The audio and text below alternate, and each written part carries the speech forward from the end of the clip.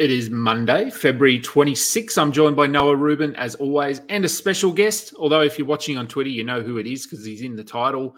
This is Fantasy Basketball International. This is Balls Deep. I'm the type to get shit done. You the type to observe.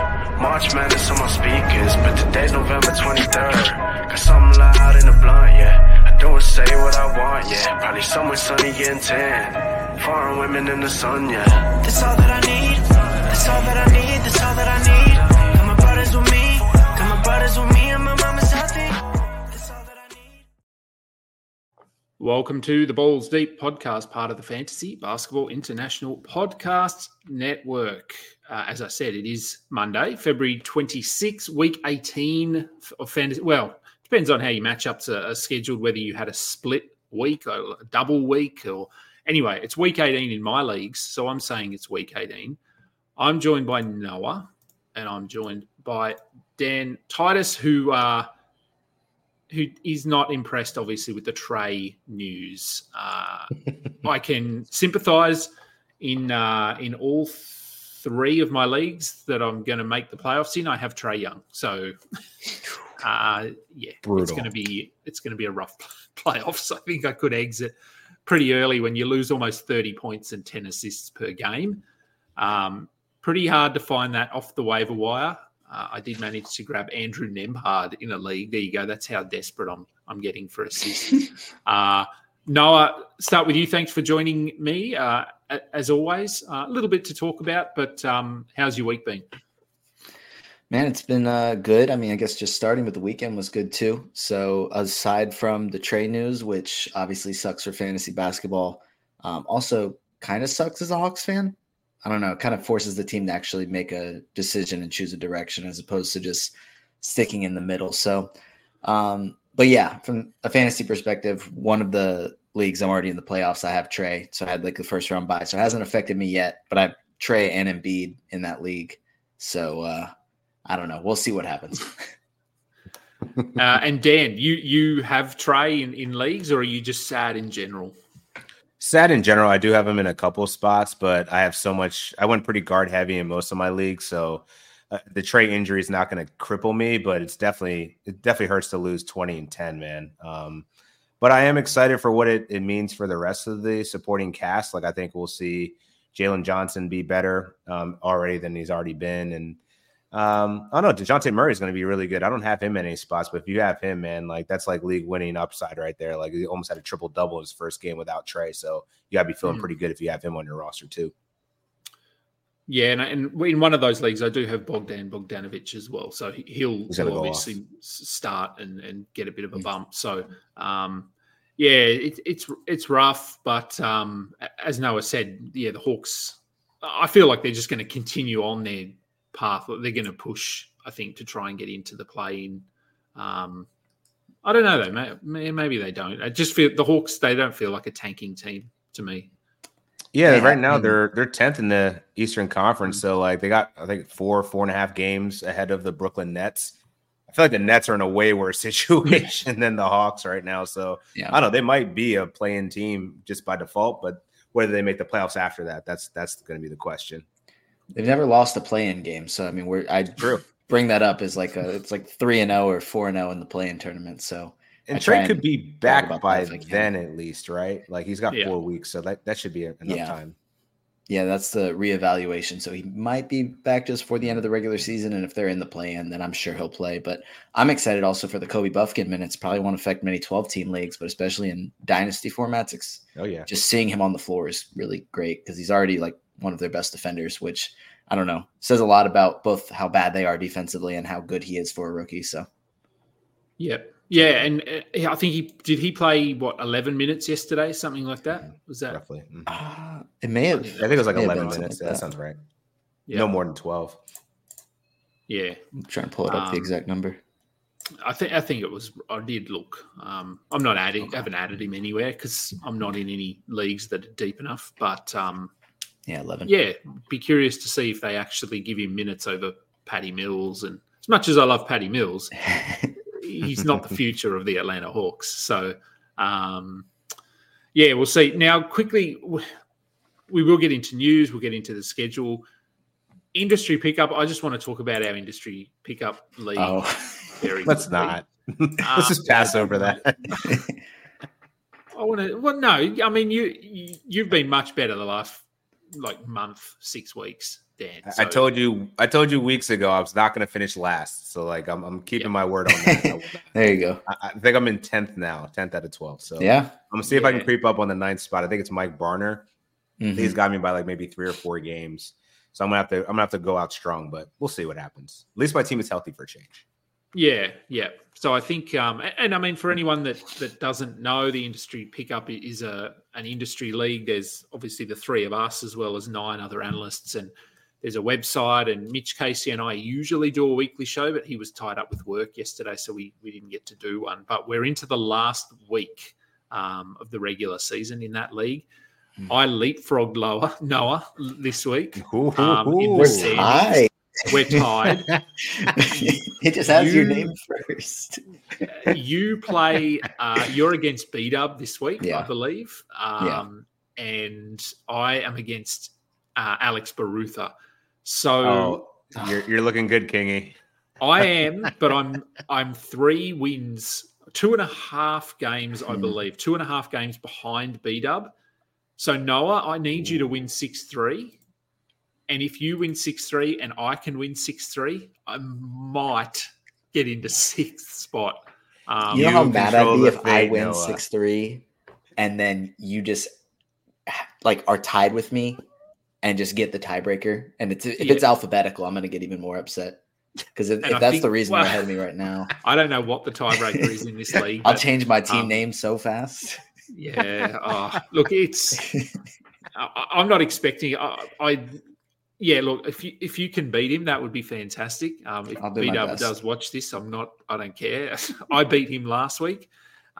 You actually suffered a pretty handy defeat last week. Yeah, I was down 8-1 the whole time, and then it finally last 2 days got it to 7-2. But really, not having Embiid, not having Jimmy Butler, having him come back and then get ejected early. I'm just trying to cling on to any little bit of a win I can. So focus hard, stream hard, and really push. I'm not confident, but anyway, here we are. Goodness, yeah. All right. So some injury news. Trae Young, we've already talked about him. Something that probably doesn't need a lot of discussion, but Ben Simmons injured again. Now, word is that it's not serious, but they also said that his back injury earlier in the season wasn't serious and he missed 3 months. So I don't know. I don't really have any faith in what the Nets are saying, but I don't know, can we trust Ben Simmons the rest of the season? Because I don't have him anywhere, and I was relatively high on him this season, but at this point, I can't have him on my fantasy team. No. Yeah, I didn't add him anywhere. I don't plan to. I really do genuinely hope that he is able to be healthy, rooting for him. But when it comes to actually making the decision of adding him and dropping somebody else, I wasn't able to do it. It just wasn't worth it. I mean, we've seen this movie before, and as much as we want him to be healthy and play great, when he's on the court, he's good, but he just can't stay healthy. And I did an article on post All-Star predictions, and I said that he would last no more than 5 games with Kevin Ollie as the head coach, and to last one, that exceeded my expectations. Man. Yeah, he would at least get a few games. You were too ambitious there. Damn, we can't even get one game, bro. But I'm also curious, what's going on there, because some reports came out that Mikal Bridges and I forget who else was. I remember Mikal Bridges being mentioned. It was Dinwiddie. It was Dinwiddie, right. It was Dinwiddie. They weren't happy with the system running through Ben Simmons or him playing point guard. So I don't know. Could be an injury, but long term, I'm I don't think that you can trust Ben going forward, even with this new regime. I just don't feel like he's a locker room guy at this point, right? Yeah, I don't think so. It's probably something that's been hanging over his head since he left Philly. Just how does he fit? How do you build a team around him? Because he's not in today's game where you need to be able to hit threes. He's the opposite. Just shoot a mid range. Just keep the defense honest a couple times, man. Yeah, I'd at least be a threat. I mean, at this Yeah. point, they're just not defending him outside of, 4 feet, 5 feet. So, yeah, it is tough to build around him. So I do hope that he can turn things around, and that's probably not in Brooklyn.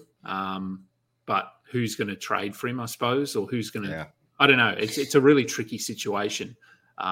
So we will see. But in terms of fantasy, yeah, look, I'd be, if you are holding him. I mean, if you're very deep league, you could hold him. But otherwise, I'm comfortable with moving on from him. Now, this is sort of injury news, but it's sort of not. Tari Eason, who's been out, I want to say since beginning of the year. Is that about right? I think he was sort of out early January was when he last played. And I read something yesterday saying that he is seeking other opinions, second opinions, medical opinions, which to me doesn't sound good. This sounds like it's potentially season over for Tari Eason, which we had sort of suspected this could be a path that they choose. But I mean, any news that you guys have heard, any thoughts on what we can do with Tari Eason? Are we just assuming he's done? Yeah, I'd drop him. I probably wouldn't pick him up at this point. You could actually probably get Cam Whitmore in a lot of spots. Like, he's still under 20% rostered in Yahoo leagues. And to be honest, like, I'm looking at where the Houston Rockets are going. They're 12th in the Western Conference. They're probably not going to make the play-in tournament. Why not give their young guys some run? So I feel like Tari Eason's probably, given the fact that you have to get a third and a fourth opinion on your knee situation, like, you're not coming back anytime soon. So yeah, just go grab Cam Whitmore while you can, because I think he's going to get a lot of run towards the end of the season, especially if the Rockets aren't in contention anymore. Yeah, I'm entirely agreed on that. As much fun as it would be to see Tari Eason back out there, it doesn't seem like they're going to truly be in contention for the play-in spot with just how competitive the West is. Like, I honestly thought they'd have a chance to make it, but yeah. And it seemed like early on that they would be fighting for it. But I mean, everybody, like, I think 9 and 10 right now is the Lakers and Warriors. Like, it's just so competitive in the West. So yeah, I mean, there's no reason for them to risk further injury. It wouldn't be shocking if we didn't see him again until next season. But yeah, Cam Whitmore should be able to see a ton of minutes down the stretch, which should be a lot of fun.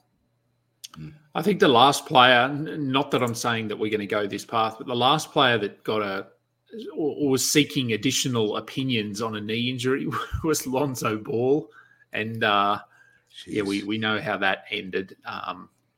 Pray it's not something like that, a situation where they just can't get this right. But when a player is going outside the team's medical staff and looking for other opinions, it's not a good sign for me. Chris Paul. So I woke up not that long ago, honestly, to see that Chris Paul is available for tomorrow's game. Yes, tomorrow's game. I guess, first of all, are we adding him? How much is he going to play? And how does this impact guys like, well, I suppose Brandon Pajemski is the main one, but Klay Thompson to some degree as well? Like, what are we seeing as the flow-on effect here in Golden State? Dan, what do you think?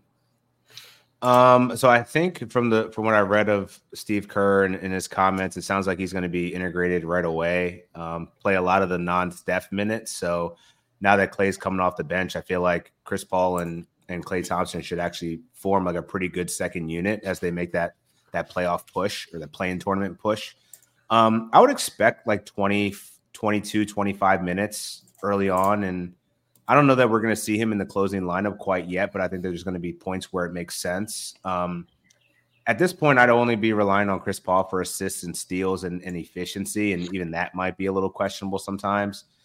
He's just not the scorer that he was before, so I'm okay with rostering him. Like, he should definitely be, I think, rostered in most leagues. Definitely 12 teams. I'd probably say 10 teams as well, but I could see the argument if you want him as like a fringe guy in 10-team leagues, but yeah, I think if Chris Paul's healthy, you got to roll with him. Yeah, I think that, the guards that have been getting minutes off the bench outside of Klay Thompson are Gary Payton II and Lester Quinones. So, it hasn't even been Moses Moody really seeing much, at least in their last game. So I don't think they'll have any issue cutting into some of their minutes to get Chris Paul to about 20 minutes per game. But this is funny.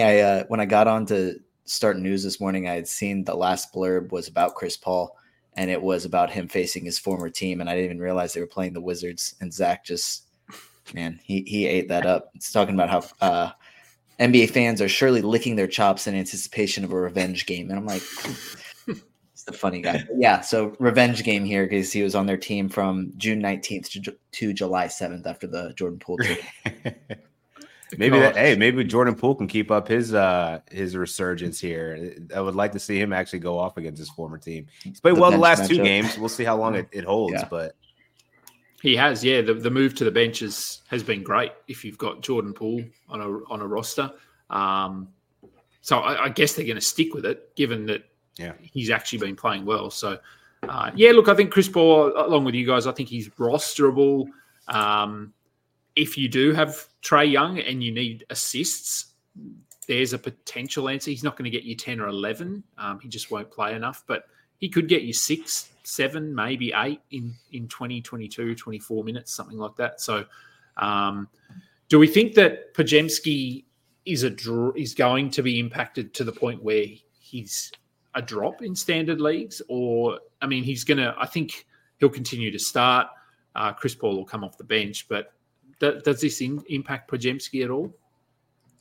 I don't think he's a must hold, but like I'm holding him where I have him just because I need his rebounding and his assists for the position. But he hasn't really been efficient this year. So like he doesn't actually project as a good fantasy player in terms of like ranking, but like he does all the little things that you like. And especially where the Warriors are in contention, like I feel like he's still going to play a lot of minutes, and he's really helped this team. Like he does, like, he leads the league in charges.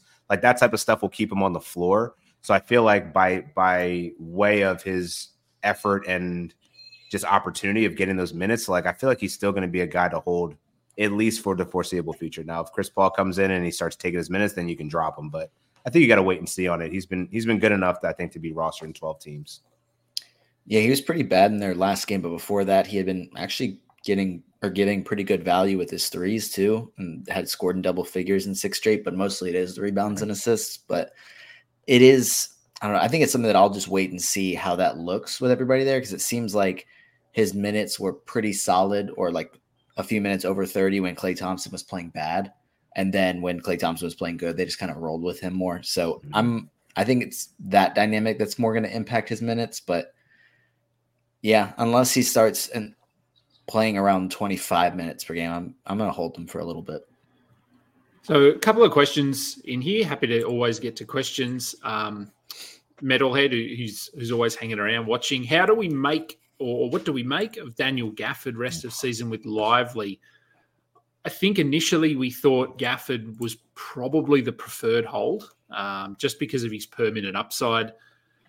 Lively has been starting. I don't know. I don't have either of these guys, so I'm not invested on a personal level, but are we holding both? Are we leaning one over the other? Are we just, given that this minute split? Because, I mean, I guess for me, we initially thought, okay, they could go 28-20 or 24-24, but I was thinking about it driving home from somewhere and listening to a show, they were talking about it. The fact that neither guy can spread the floor does mean that there are going to be situations where they play Maxi Kleber at center for 5 minutes or 8 minutes, which isn't a lot, but it takes, because neither of these guys can play the 4 really. So they're pure 5s who don't spread the floor.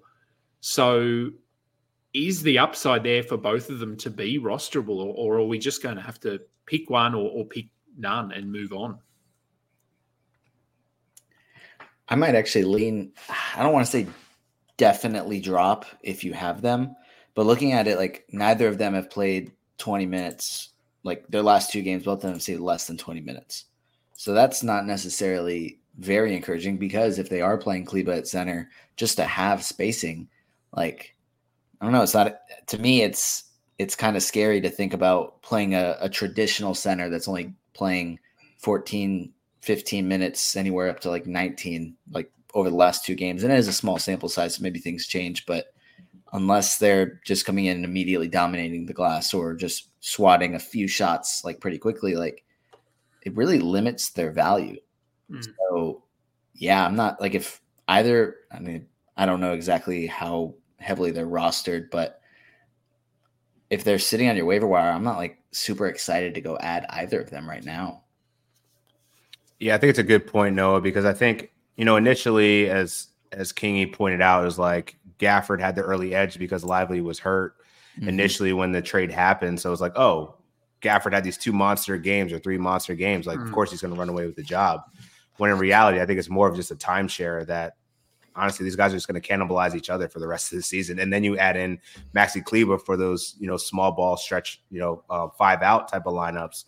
It kind of limits everyone's upside here. And unless you need blocks on the waivers or, 6 or 7 rebounds, because these guys aren't going to play a lot of minutes, I think you could probably look elsewhere at this point. I have Lively in a couple spots, but I'm only holding on to him for the defense and the rebounds and the field goal percentage. But I won't be surprised when I drop him. Like if someone gets hurt and I got to pick up somebody else, something's got to give. So like, I don't think either of them are must roster at this point. Yeah, agreed. If I saw them on the waiver wire, I wouldn't be sort of falling over myself to go and grab them. So I think to me that personally, that just says that I'd be okay with dropping them if you need to. If you need someone that's just got a clearer path to minutes. Obviously, if one of them got injured, if Gafford went down with an ankle injury, Lively probably becomes must roster and vice versa. But we're not there yet. Jonathan Isaac tweaked his knee yesterday, and I think I read this morning that there's no significant damage to that knee. He's been listed as questionable for their next game.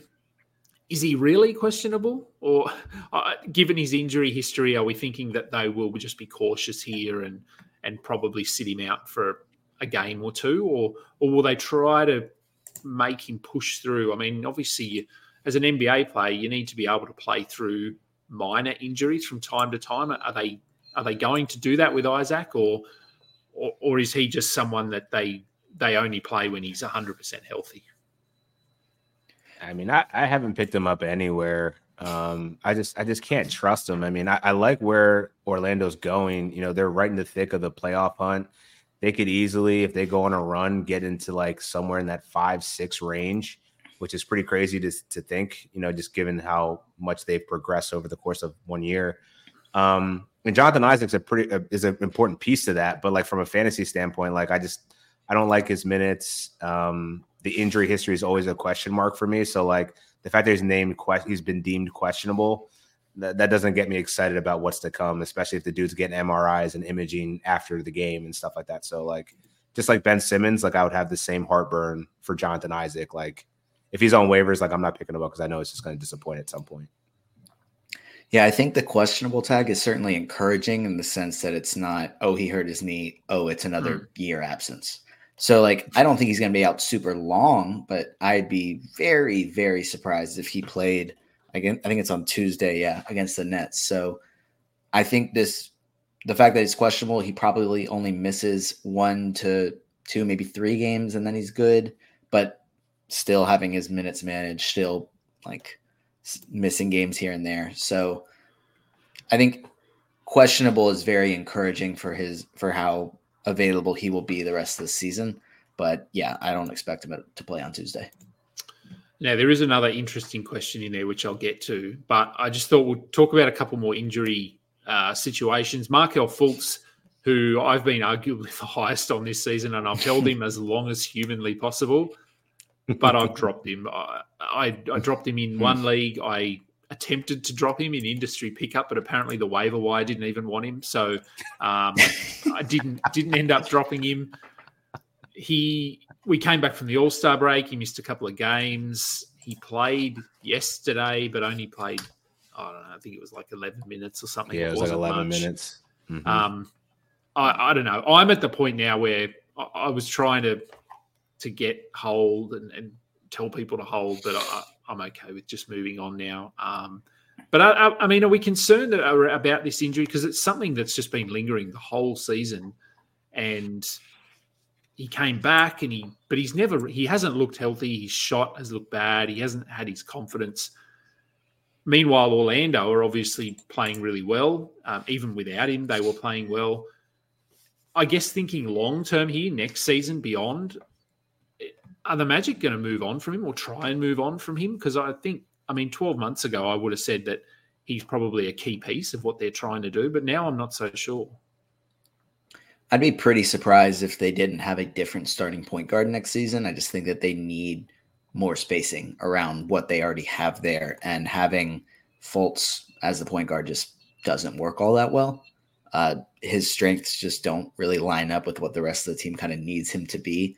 So, and it makes the Anthony Black pick kind of, I'm not necessarily questionable because he's a really good player, but he's not known for his shooting, and they could have added shooting right there. So, and I know they ended up getting Jet Howard, who has just been in the G League, so that hasn't really affected much, and obviously he's not a point guard either. So seeing them go out this season or this offseason and get a point guard that is a better shooter is something that, like, I'd say is almost a guarantee at this point. So whether that means that Fultz continues to stick around and is just coming off the bench, or if he ends up with a different team where maybe they can utilize him better, he fits in a little bit better. I don't know exactly what that would look like, but I just don't think it's a very good fit.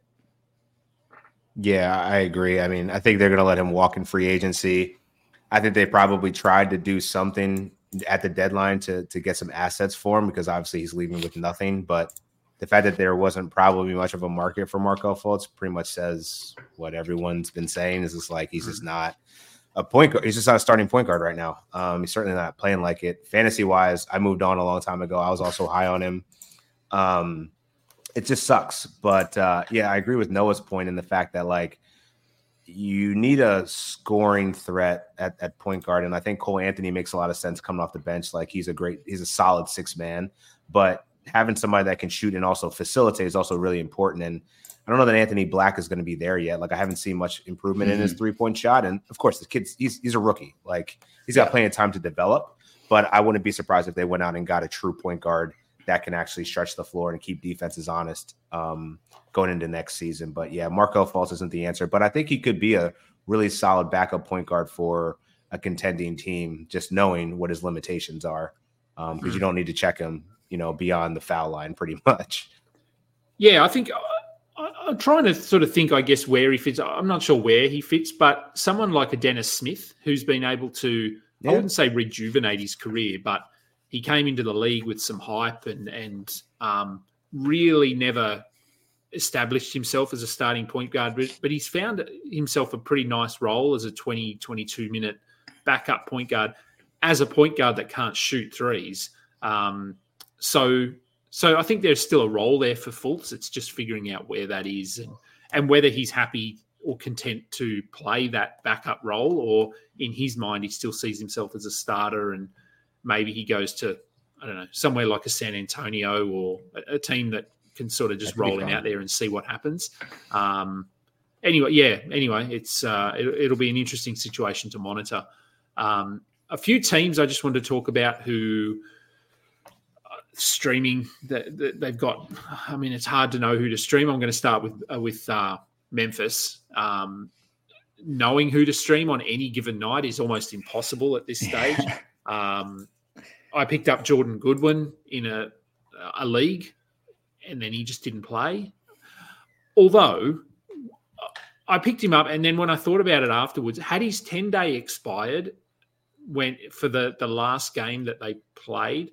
Because I know that it was on the 24th, or no, maybe it was the 23rd, and he played for them on the 14th. So I was just looking at, I wasn't sure exactly when he signed his first 10-day contract and whether they actually couldn't play him in that last game. No one said anything about it, so I thought maybe this is just me going down some rabbit hole that doesn't exist. But was that the reason he didn't play in their last game, because that he actually wasn't on the roster, or did they just not play him they didn't want to? So he signed the 10-day February 12th, so I guess that would have expired February 22nd. Okay, that's so maybe, I actually don't right, know. and then he didn't sign again until what, February 24th? Yeah, and then he signed the 2-way February 24th. So maybe maybe that's why they didn't play him, because his 10-day had expired. I don't know. Anyway, long story short, are we picking up Jordan Goodwin? Because they've signed him again. and he had started, as I said, and he was interesting down the stretch last season in Washington. Is he someone that we should sort of be telling people to maybe go and add and just see if he starts? Because they did drop, or they released or whatever, waived Jacob Gilliard. So I think they want to see what Goodwin can bring. I don't know. I would tell people to go and grab him if you can take a bit of a risk. Yeah, I think it looks like, just looking real quick, that the game he didn't play was on the 23rd, so it was literally the day in between the end of the 10-day and the signing of the two-way. So that's probably exactly what it was he wasn't actually like contractually part of the team. But yeah, I think it's fine to go at him, because now that he's back on the contract, like with the two-way, I think they're eligible to play in 50 games, but since he just signed the two-way, I don't think that like 50 NBA games, and have to spend the rest of the time in the G League. So I don't think that that's really going to impact him. No. Just because I doubt that they include games before you sign the two-way if you played for a different team on a different contract. So all in all, I think, yeah, there's a good chance that he is a starter for them for the rest of the season, or a good bit of the rest of the season, because they seem to change their lineup like every game. So yeah, I'd have no problem adding him. I think this week is a good week to add any Grizzly. And I say that because they play on Monday, Wednesday, and Saturday, which are all the lighter slate. So I think you take a flyer on Goodwin. Hopefully the roster gymnastics don't come into play again. I think for the minimum that we have seen him, he has been really good. And the fact that they waived Jacob Gilliard was a pretty good sign that they like him. So yeah, I think you roll with them at least to start the week, and by Wednesday, you at least got 2 games production worth of Goodwin. And if he doesn't work out, then you cut him. So yeah, I'd give him a look. Other than that, man, I was on Santi Aldama early. I dropped him in all my spots just because like he's super frustrating. I think the only Grizzlies you can really trust right now are like Vince Williams Jr., who's a stud, dude's a baller. Obviously, Jaren Jackson Jr., but I have worries about him being shut down later down the line. And then Gigi Jackson, I think his rostership is down, but like I wouldn't worry about a couple of bad games. The kid's 19 years old. He's going to be chucking. So like he's going to have some inefficient games, but otherwise, like he's a good player that I think that they're going to continue to showcase down the stretch. So I wouldn't be afraid to pick him up. I feel better about him than I do probably Jordan Goodwin, unless he actually starts the rest of the way, which I don't. The Grizzlies are like the Detroit Pistons and the Utah Jazz. Like they just throwing out all kinds of wild lineups at the end of the season here.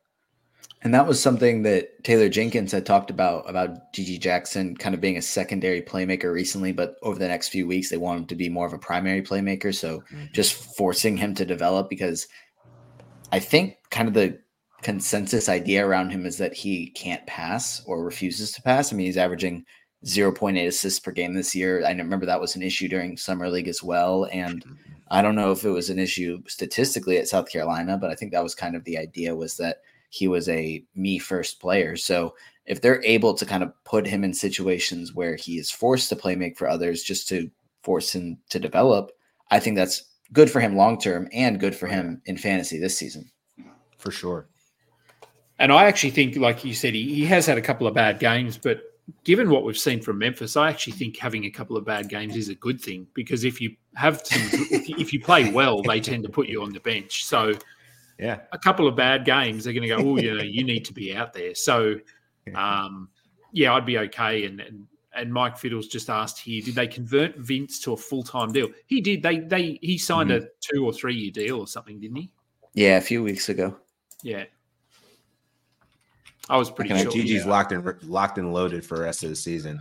Dude, he was kind of 20% usage since the first day he got on the floor. So yeah, just the opportunity alone, man. I feel like Gigi is definitely someone that they're trying to prioritize. Yeah, I can trust in Gigi. Yeah, and look, I mean everything. Obviously, they've been unlucky with injuries, and now they're really leaning into that hard. But next year's going to be interesting because they're going to get their guys back. They're going to get Smart, Bain, Morant. well, yeah, not Steven Adams anymore. I thought he was a part of their future, but he's not. But some of these guys like Vince Williams, Luke Kennard, potentially Jordan Goodwin, Gigi Jackson, they're going to actually have some depth, which they haven't had.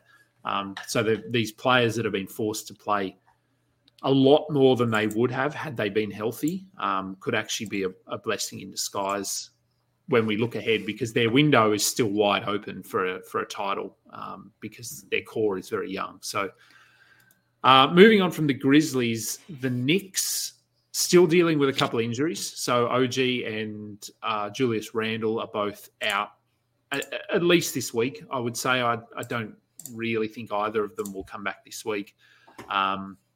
Hartenstein came back a couple of games ago. Minutes were up in the last game, which was good. Are we still holding on and just rolling out with Precious Achiuwa? He's been good since coming across from Toronto. Dante DiVincenzo he's cooled off a little bit, predictably. He was stupidly hot there for a while, where he was scoring 30 points a game. But any big changes in New York that sort of this week, or we're just rolling with the same guys? Josh Hart as well would be on that list. Yeah, I don't think anything major or anybody to really add at this point that already hasn't been talked about. Yeah, Precious has been a beast. And I don't know that I've written about it enough, but I feel like he's turned into a league-winning type of guy.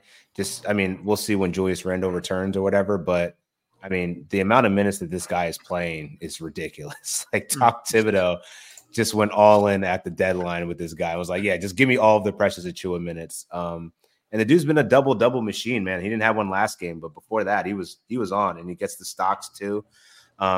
Yeah, so I'm curious to see what happens to him. So that's probably a player I'd be interested in trying to move right now. Mainly because I think it sounds like Julius Randle is going to be returning within the next few weeks. I don't know that you're going to see Precious Achiuwa or even Isaiah Hartenstein. Like, I think that there's a legitimate chance that, Mitchell Robinson could return at some point. And he also has some Achilles issues. So I don't know. I've been kind of getting lukewarm. I loved Isaiah Hartenstein in the beginning of the season and obviously throughout his run as one of the better streamers. But yeah, I feel like there could be a little logjam in the front court coming back soon. So I actually already just traded Isaiah Hartenstein. I traded him and Paul Reed in one league for Miles Turner and Jaren Jackson Jr. And I've been trying to trade Jaren Jackson Jr. I don't want him on my team. So I got to figure out another move there. But I think that was one of the times where I was like, you know what, let me just sell high on both of these guys because I don't really know what the future holds. Although Paul Reed's probably in a better situation than Isaiah going forward. And That's then a crazy sell high. It is a crazy sell high. Yeah. And then Miles Turner had probably his best game in the last couple of months yesterday. That got lucky. That was not what I was banging on, a 33-point Miles Turner game. I was like, dude, just give me the 4 blocks. I'll be happy with that. But yeah. Like, shit, you want to score 30. That works. Take the 30 points, yeah. And then the final team before we just round up with these questions that are hanging in the chat there is Portland. So another team that's openly tanking. Scoot Henderson remains out. Malcolm Brogdon had PCP injections or some sort of injections. No timeline. We knew that. I mean, God, I think every analyst predicted this, that Brogdon would be post All-Star break. He'd basically be done. Don't even worry about him. Are we going to see more of this? Like Anthony Simons is one of the obvious names that he's been in and out a bit throughout the season.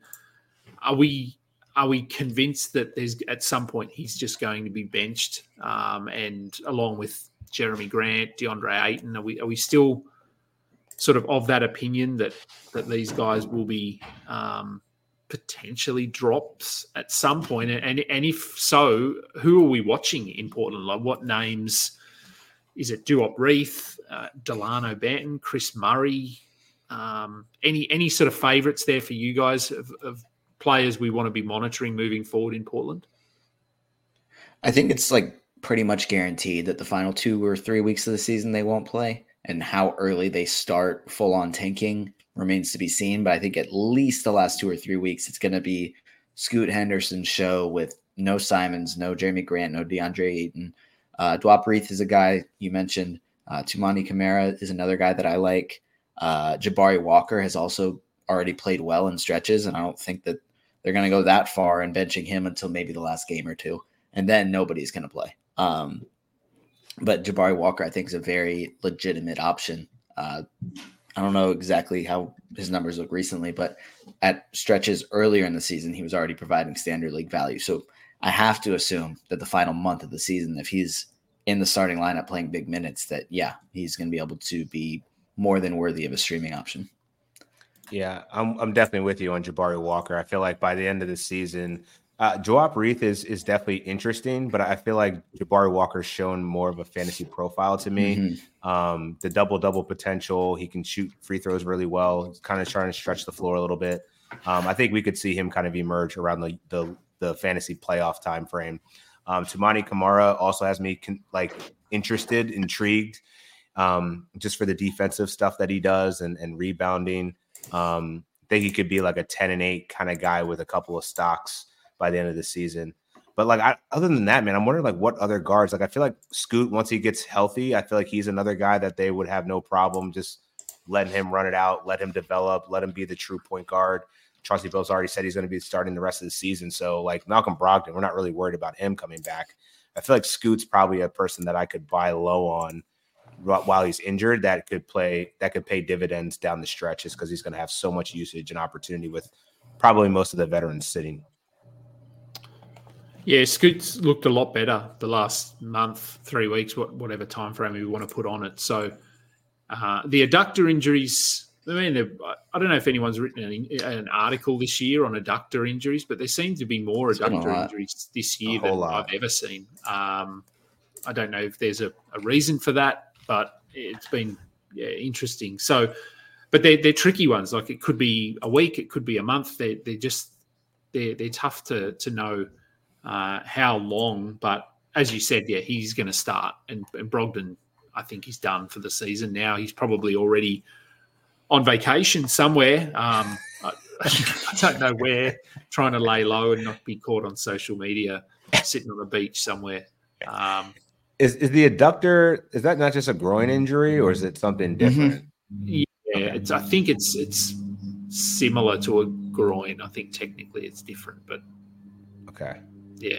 But I feel like that injury didn't really exist until, I feel like they just called it a groin injury in the past, and now it's just everybody's got an adductor injury. I don't know.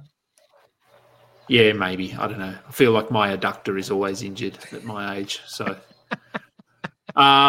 questions. Now, this was a good one. Where are we? Okay, and then I'm going to let you guys go. What are your thoughts about intentionally tanking as the first seed this week to influence the matchup for the first week of the playoffs?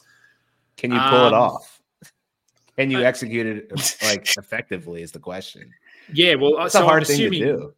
I'm assuming by the thought process behind this question is you are potentially playing against a team that is sitting just outside the playoffs, but you would like them to get into the playoffs because it's a good matchup for you. So do you just bench guys? I don't know. I'm okay with it, I think.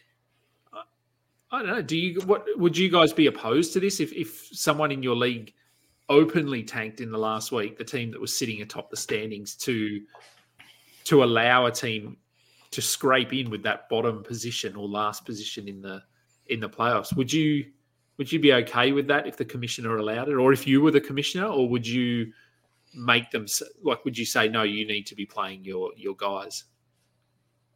I think if it's like a league with friends, then everything's on the table. Go for it. If you're going to piss off your friends, it's one thing. But if you're doing this a money league with people that you only know, if you did in an FBI World Cup league, anything like that, that's kind of unethical. I think the commissioner should kind of step in and say, hey, don't do this. But if it's just friends, then I think it's kind of something for you to decide, kind of gauge your own personal friend group. Yeah, I feel like I would be okay with it just because it's an interesting strategy. It may work, it may not. The other team still has to, do what they need to do in order to prevent that sixth place team to get there. So I think there's enough variables at stake that I'd be like, If you want to risk, tanking for a week, go ahead. Maybe it'll work out for you. Maybe it won't, but I will remember it. If that's how we're playing the league, like, trust me, this is going to come back twofold in some sort of way. Like, I will not forget that. And the fantasy basketball gods won't forget either. So no, they won't either. Playoff time, just when somebody on your team gets injured or has to sit out a game, just know that's exactly why. When load management hits you bad, I will not have any feeling of remorse. Yeah, it's a really tough one. And I know in dynasty leagues there are rules in place to not like that you have to play. You can't just bench all of your main guys. It's different for every league, but it's not. You can't openly tank. So, but that doesn't really exist in redraft leagues. And I don't know, is this any different to if you're looking on a smaller scale within a weekly matchup and benching a few players on the final day so that you can win turnovers? Right. And that's a strategy I do all the time. It doesn't always work. It doesn't always work. I was going to say. Tried it on me. I did. And if only you'd been tried this past week watching your lineups. It was 2 or 3 weeks ago when you did it. Okay. I ended up winning by 1 turnover anyway. Yeah, it was. Yeah, I was trying to be sneaky. I was trying to I didn't just drop all my players at the start of the day. I was dropping them just before tip off. And hoping that Noah would be busy writing blurbs. Noah's just watching, like, what is this? What's this guy trying to do right now? Some of my players that already started, I was like, man, I see what he's doing. I have to just bench the rest, and it ended up just working out exactly right. So, goodness, yeah, it's the basketball gods. That's the basketball gods. They told me. Yeah. So yeah. Look, I'm again. It's a strategy. Like fantasy is all about strategy, and it is, and finding, I don't know if you'd call this a loophole, but finding ways to win. And if it means getting an easier playoff matchup in round 1 or something like that, then yeah, look, I'm okay. But as you said, other teams and fantasy gods will remember when you do things like that. So just be prepared. Final question. What's the best way in determining if a player is a 10 team or a 12 team? Do we purely look at rankings? I don't know. I think this is a bit of a subjective question because I think everyone has a different view on who is a standard league player, who is a 12-team guy, who is a 10-team guy. And it also depends on how big your rosters are, how many waiver wire pickups you have for the week. So there's a lot to factor in. And so I know whenever I'm saying this, I go with a bit of I think my gut determines a lot for me because it's not necessarily rankings. Because there might be a player like, if we remember back last year, Trey Murphy was ridiculously high. DeLon Wright was a top 70 player or something last season. Mm-hmm. But there's no way I'd say he's a must roster in 10-team leagues, despite the fact that if you look at pure ranking, he is.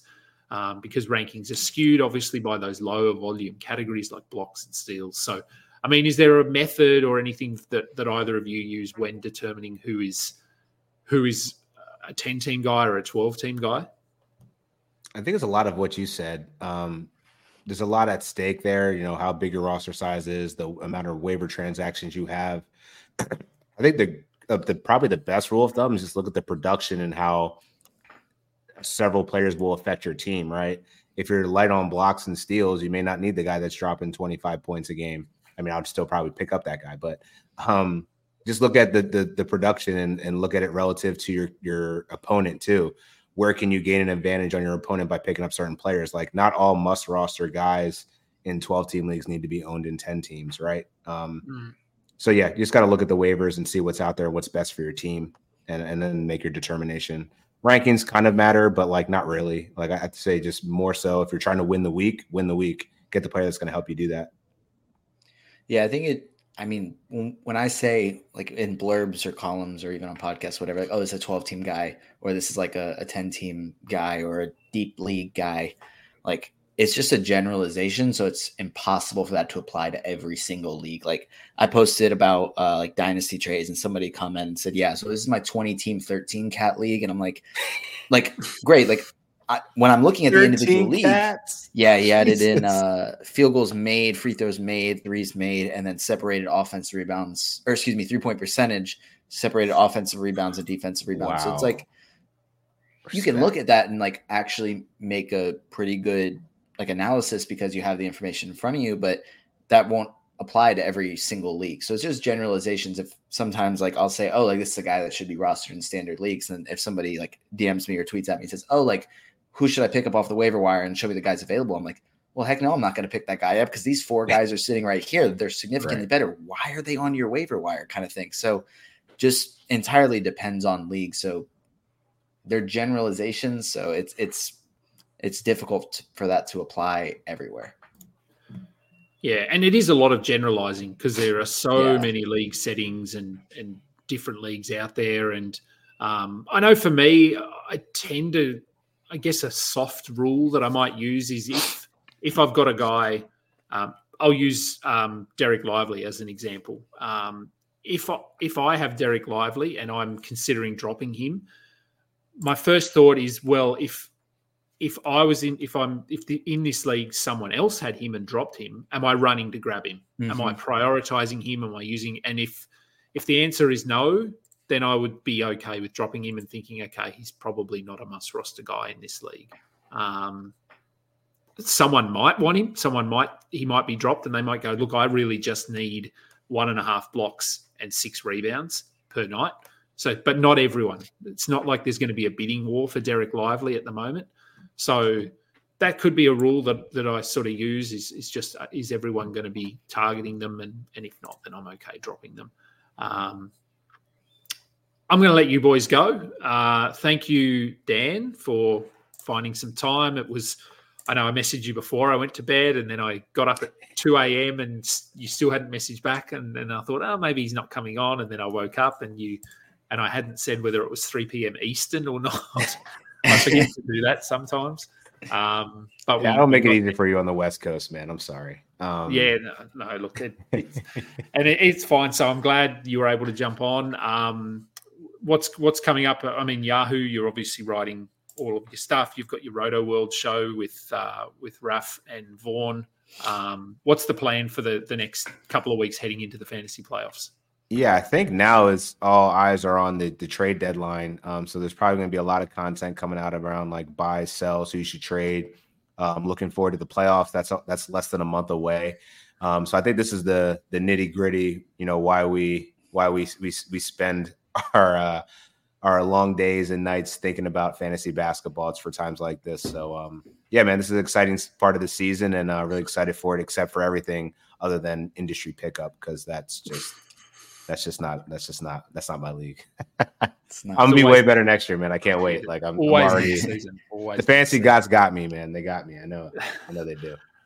And Noah, what's on your radar for the next couple of weeks? Just sticking with those Q&As on Tuesdays, and this week's episode of Tank Me Later, I'm gonna just analyze dynasty trades that people have sent me. I'm gonna take some from the leagues I'm in because it seems like a lot of the deadlines are either already happened or kind of happening over these last few / next few days. So just analyzing trades for a podcast. That'll be fun. But then that's just blurbs. I'm sure I'll do some pickup of the day columns after recapping some games. So be on the lookout for those. All right. Thank you both. I'll be on with you tomorrow, I assume. No, doing the Q&A, the Roto World Q&A. Thanks, everyone, for joining us. FBIbasketball.com is our website. I am at AdamKing91, at Noah Rubin 22, at Dan Titus. Follow all of us, along with all of the other great analysts that I have on my show and come on our shows. And I'll probably send out another tweet at some point tagging all of them. I like to do that a couple of times a year because we're always getting new people coming into fantasy. So, be sure to keep an eye out for that. Love it if you could give us a thumbs up and subscribe to our YouTube channel. I've been talking to B-Dub about content over the next few months, I suppose, thinking beyond the redraft season. And obviously we've got a lot of dynasty stuff at FBI as well with Noah and Matt Lawson. But we'll actually be ramping up our redraft content. Feel like it's a good time when there's not as much content around. So I did the analyst interviews. I probably did both of you guys when I did that, didn't I, last year? Yeah, that was fun. Yeah. Yeah.